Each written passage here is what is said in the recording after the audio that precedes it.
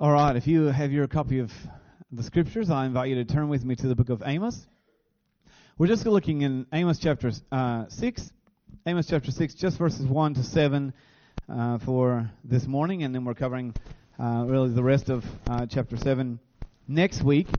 And we're going to read through the verses a little bit at a time a bit later on. If you haven't been part of our series on Amos, then I challenge you to go back and read through at least the first 5 chapters of Amos, and now into chapter 6. Some great challenges for us as the church today. Some great challenges for us to not just talk about our love for God, but to live that out. And while we're still here, while we have this opportunity, you know, one of the things that is certain in life is that our life here is not going to last forever. And so if the Lord doesn't return first, then each one of us are going to have our last day on this earth and are going to kind of meet our end in that. And yet we're here for a purpose as God's church, to share His love and to lead people to Him. And so I want to challenge you, read through these first 5 chapters and now into chapter 6. Some great challenges for us to the church, not only to talk about being a church, but to try to actually be that church. Now, having grown up on a farm, there was always something to do. Now, not just the work part. Of course, there's always lots to do with feeding the cattle and the different animals and things. One of the great jobs you get to do every day was count the cows. That's really exciting.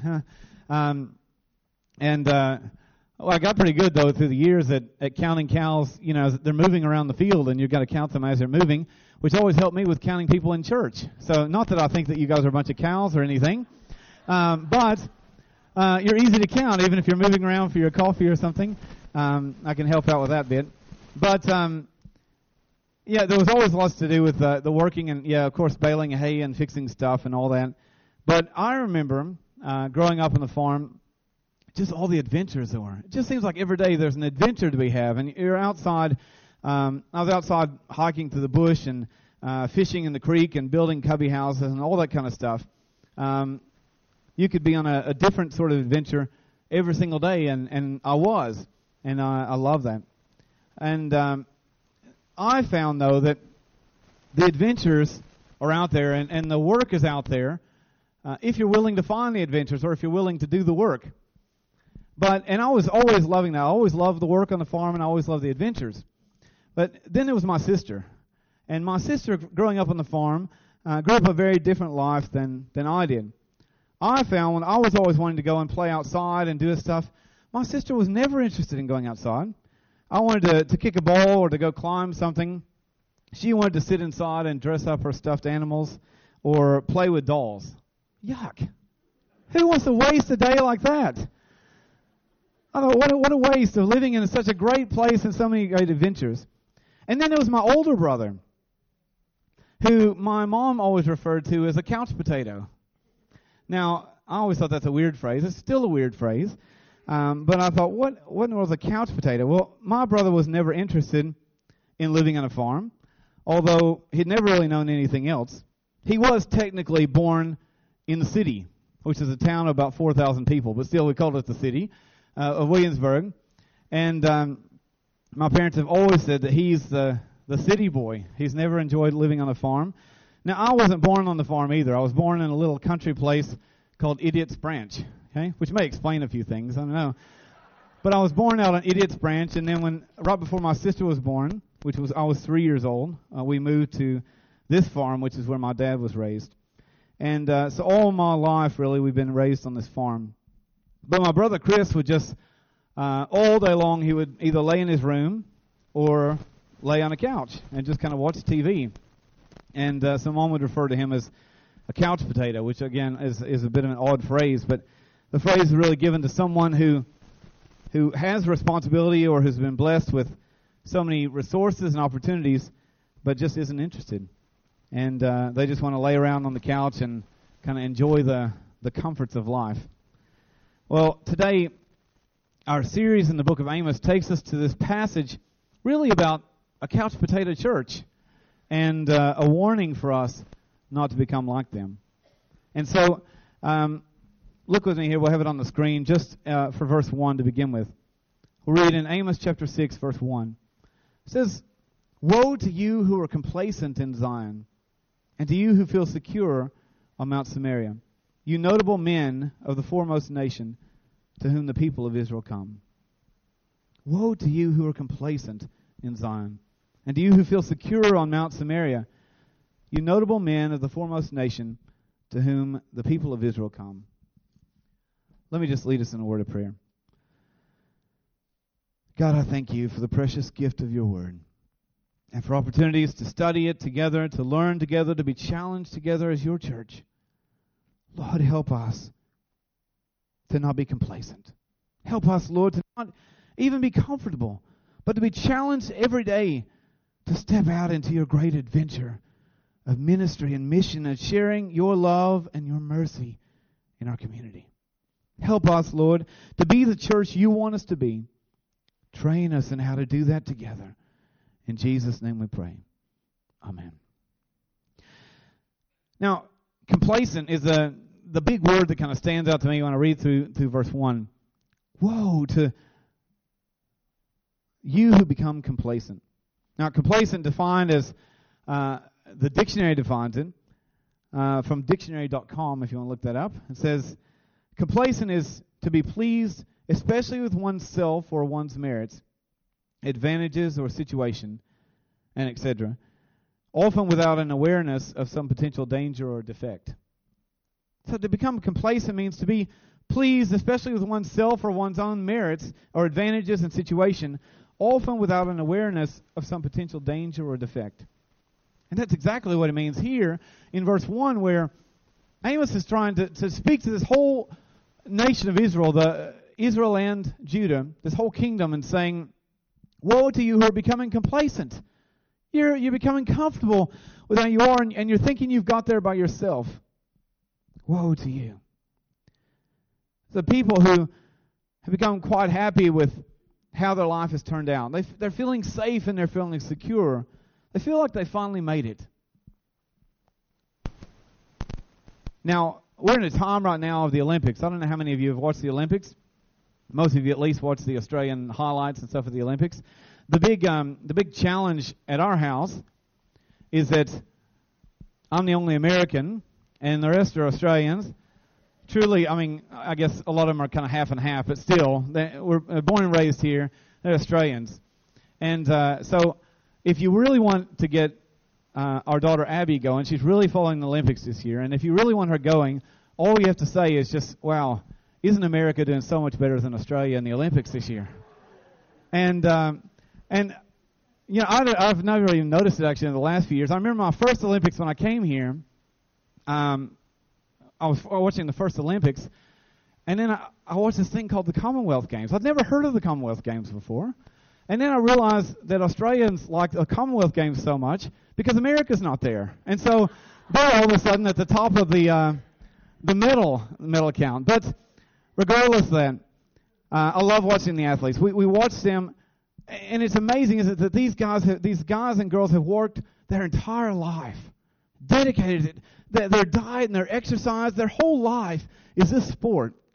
And it all comes down, for many of them, to one event. And a few moments, it can all be over one way or the other. And when they finally hold that medal, when they see that world record flash across the screen, they just can easily say to themselves, I've made it. Look at me. But isn't it humbling when you see someone who just is gracious and humble? Now, one of the greatest achievers of all times in swimming, of course, is the American. I have to have my little American point. Is Michael Phelps.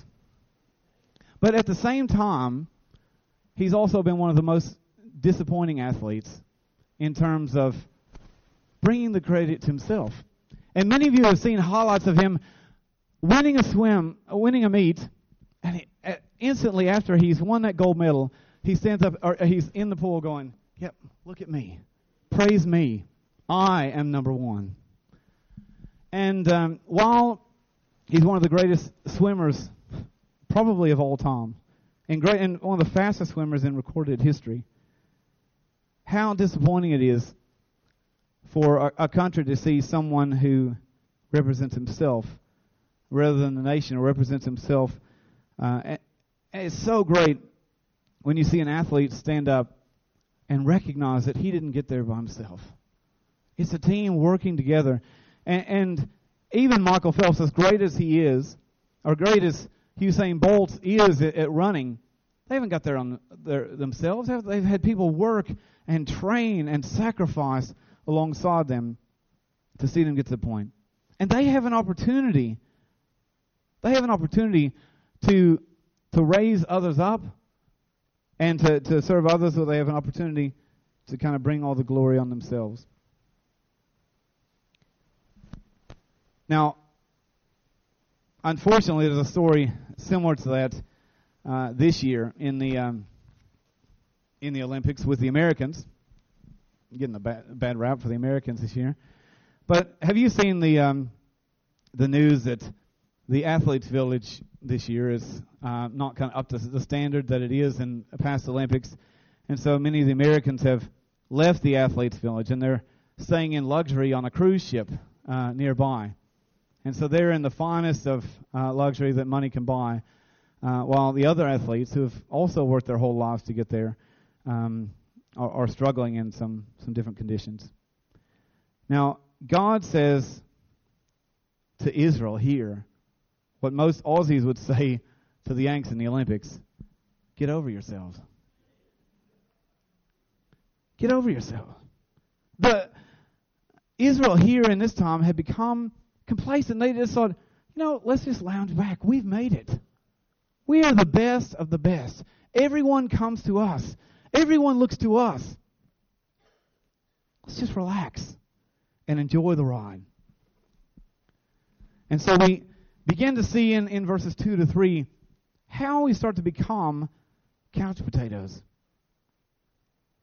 Look what's in verse 2 and 3. It says, go to Calneh and look at it. Go from there to the great Hamath, and then go down to Gath in Philistia. Are they better than your two kingdoms? Is their land larger than yours? You put off the day of disaster and bring near a reign of terror. The people addressed here in Israel are kind of the best of the best by the world's standards. These are the wealthy, the powerful, the popular people. The people who set trends, the people who set the morals and the morality of the nation. And these are the people that everyone else follow. The sort of people that people follow.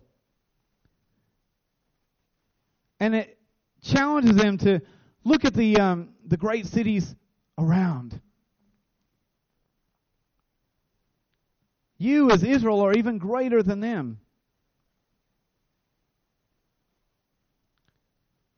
Each of these cities, Calneh and Hamath, were each large cities which they believe were in part Israeli control, or controlled by the nation of Israel, but were on the borders. Were great cities that people went to. And then the city in Gath in Philistia, a Philistine-controlled city, but outside the borders of Israel, that people went to. They were strong cities of power and influence. But even these people in these cities often looked to Israel for advice. And God says to the people here in Israel, everyone comes to you for advice on life and love and happiness. Everyone wants to look to you for how they should live. And then verse 3 says, even when you're saying the day of the Lord, or this time of destruction will never come to us, you continue to treat people unfairly in your courts and let injustice reign. So we mentioned last time that the day of the Lord is not a particular day, but a time in which the destruction will come on the people because they've turned away from God. And the people here are saying, we're turning away from that whole day of the Lord's sort of stuff. That's never going to happen. Because look at us. We've made it. We're sitting back and let's relax. Don't worry about that kind of stuff. Don't worry about that sort of preaching. Don't worry about that sort of those verses in the Bible. Let's just sit back and relax. But it said even while you're refusing to believe that you could be destroyed because of the way you're living, even though you refuse to believe that you can be punished for turning away from God, you are continuing to do what's wrong. And in verse 3, where it mentions the reign of terror, you turn away from the day of the Lord and you bring on a reign of terror. It's actually better translated in the RSV as the seat of violence. And these leaders are put in a position of status. People are looking to them for help and for justice in the courts and in the government. And they're using that seat to torture those that they're meant to save. And here we start seeing the people who are great, who God has blessed richly with resources and power and wealth and strength, become complacent. We start seeing them become couch potatoes who are just laying back, enjoying the ride. Verses 4 to 6 tell us a bit more about what a couch potato looks like. Verse 4 to 6, it says, "You lie on beds adorned with ivory and lounge on your couches. You dine on choice lambs and fattened calves. You strum away on your harps like David and improvise on musical instruments. You drink wine by the bowlful and use the finest lotions. You do not grieve over the ruin, but you do not grieve over the ruin of Joseph." What does a couch potato church start to look like? What does a couch potato look like? Well, we see, beginning in verse 4, that they have excessive luxuries. Now, when I think of excessive luxuries, I think of kind of holiday destinations. You think of massive, king-size bed or bigger. You've got plenty of room to sprawl out and just kind of relax. Those of you who have young kids probably know what it's like to have kids join you in the bed. And the more kids you have, I think the less room you have in the bed.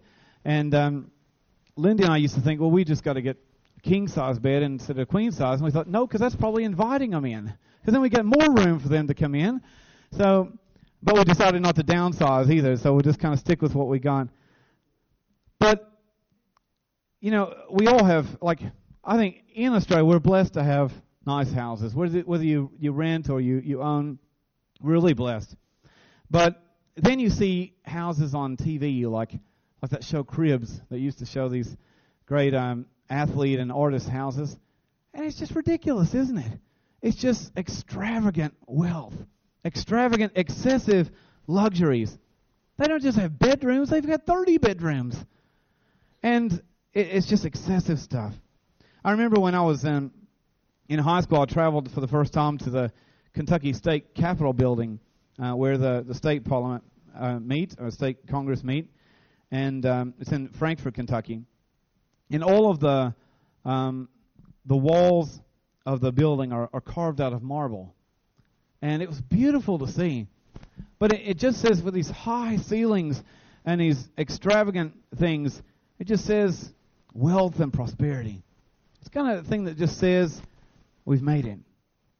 Now, I've never lived in really that sort of luxury, and to be honest, it's not really for me, but you get the picture, don't you? This sort of picture of beyond greatness. And these people kind of lay back and they set for us a picture of what it's like to have the good life, what it's all about. And I mean, these people, when they throw a party, they really throw a party.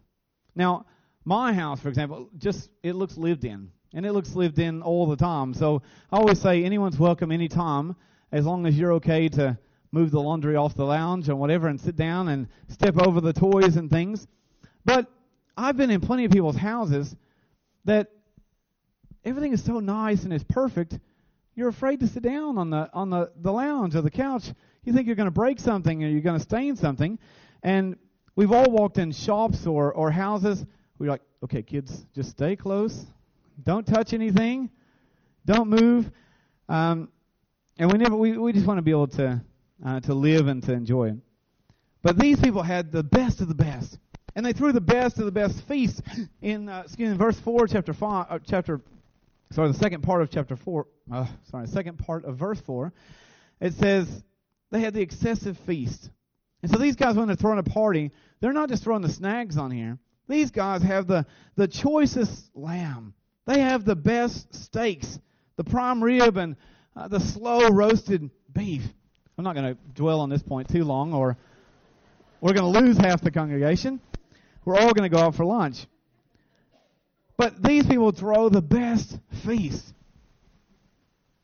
And we've all been to these things where, or you've seen these feasts on TV, you're just going, oh my goodness, look at all that food. And some of you say it with a big smile. Yeah, look at all that food. The couch potato is kind of lying back, just getting fat on this massive feast. The couch potato becomes this person who's just laying back all the time, having the feast brought to them. And they just sit and enjoy. Not only do they have the excessive luxuries and excessive feasts, but they have excessive entertainment. Verse 5 and into verse 6 says they have the best music, trend-setting stuff. These guys have the best artists in the world come to them in these most luxurious surroundings. And wherever they sit and eat, the musicians just follow them. They're drinking to excess, bowlfuls of wine. Drinking beyond just a glass here and there, or what might just be acceptable or responsible. But they're drinking to what starts to change one's perceptions, and their inhibitions are down, not caring at all for the world. And even then it says they have the best of lotions, lathered in the best of lotions. Now, this isn't just to say this is a luxurious thing. This is a negative thing, actually, saying to the people in Amos' time, saying, you become soft. Now, when I grew up on the farm, I didn't even realize this, but because I'd just grown up on a farm with everybody else who'd grown up on a farm, but your hands become tough, like tough as nails. And I remember when I was first kind of outside the farm at uni, and I'd shake hands with someone, and they're going, oh, hey, your hands are rough. Yeah. You'd hold hands with someone, and they're like, oh, goodness, your hands are rough, because the skin was so thick and rough. Now, likewise, even musicians who keep practicing their trade, who keep practicing the strings, the guitarists, their fingers become tough and even callous because of that work. But those who just sit back all the time, never working, holding their hands in nice, soft lotion, become soft and unable to do the work that they're called to do. The couch potato has excessive luxuries and excessive feast, excessive entertainment, but also excessive irresponsibility. Verse 6, the end of that, says, while you're lounging back in those secure surroundings, others around you are suffering. While you're eating these excessive feasts, others around you are starving. While you drink until all the problems of others fade away. It may feel great, but the problems of others still persist. They're not gone. You're just not showing any responsibility for them. God has blessed you to be a blessing to others. And you're just lying there, relaxing and enjoying yourself, feasting and drinking, not reaching out to save others with God's grace. Don't you realize your own pending destruction because of God's judgment?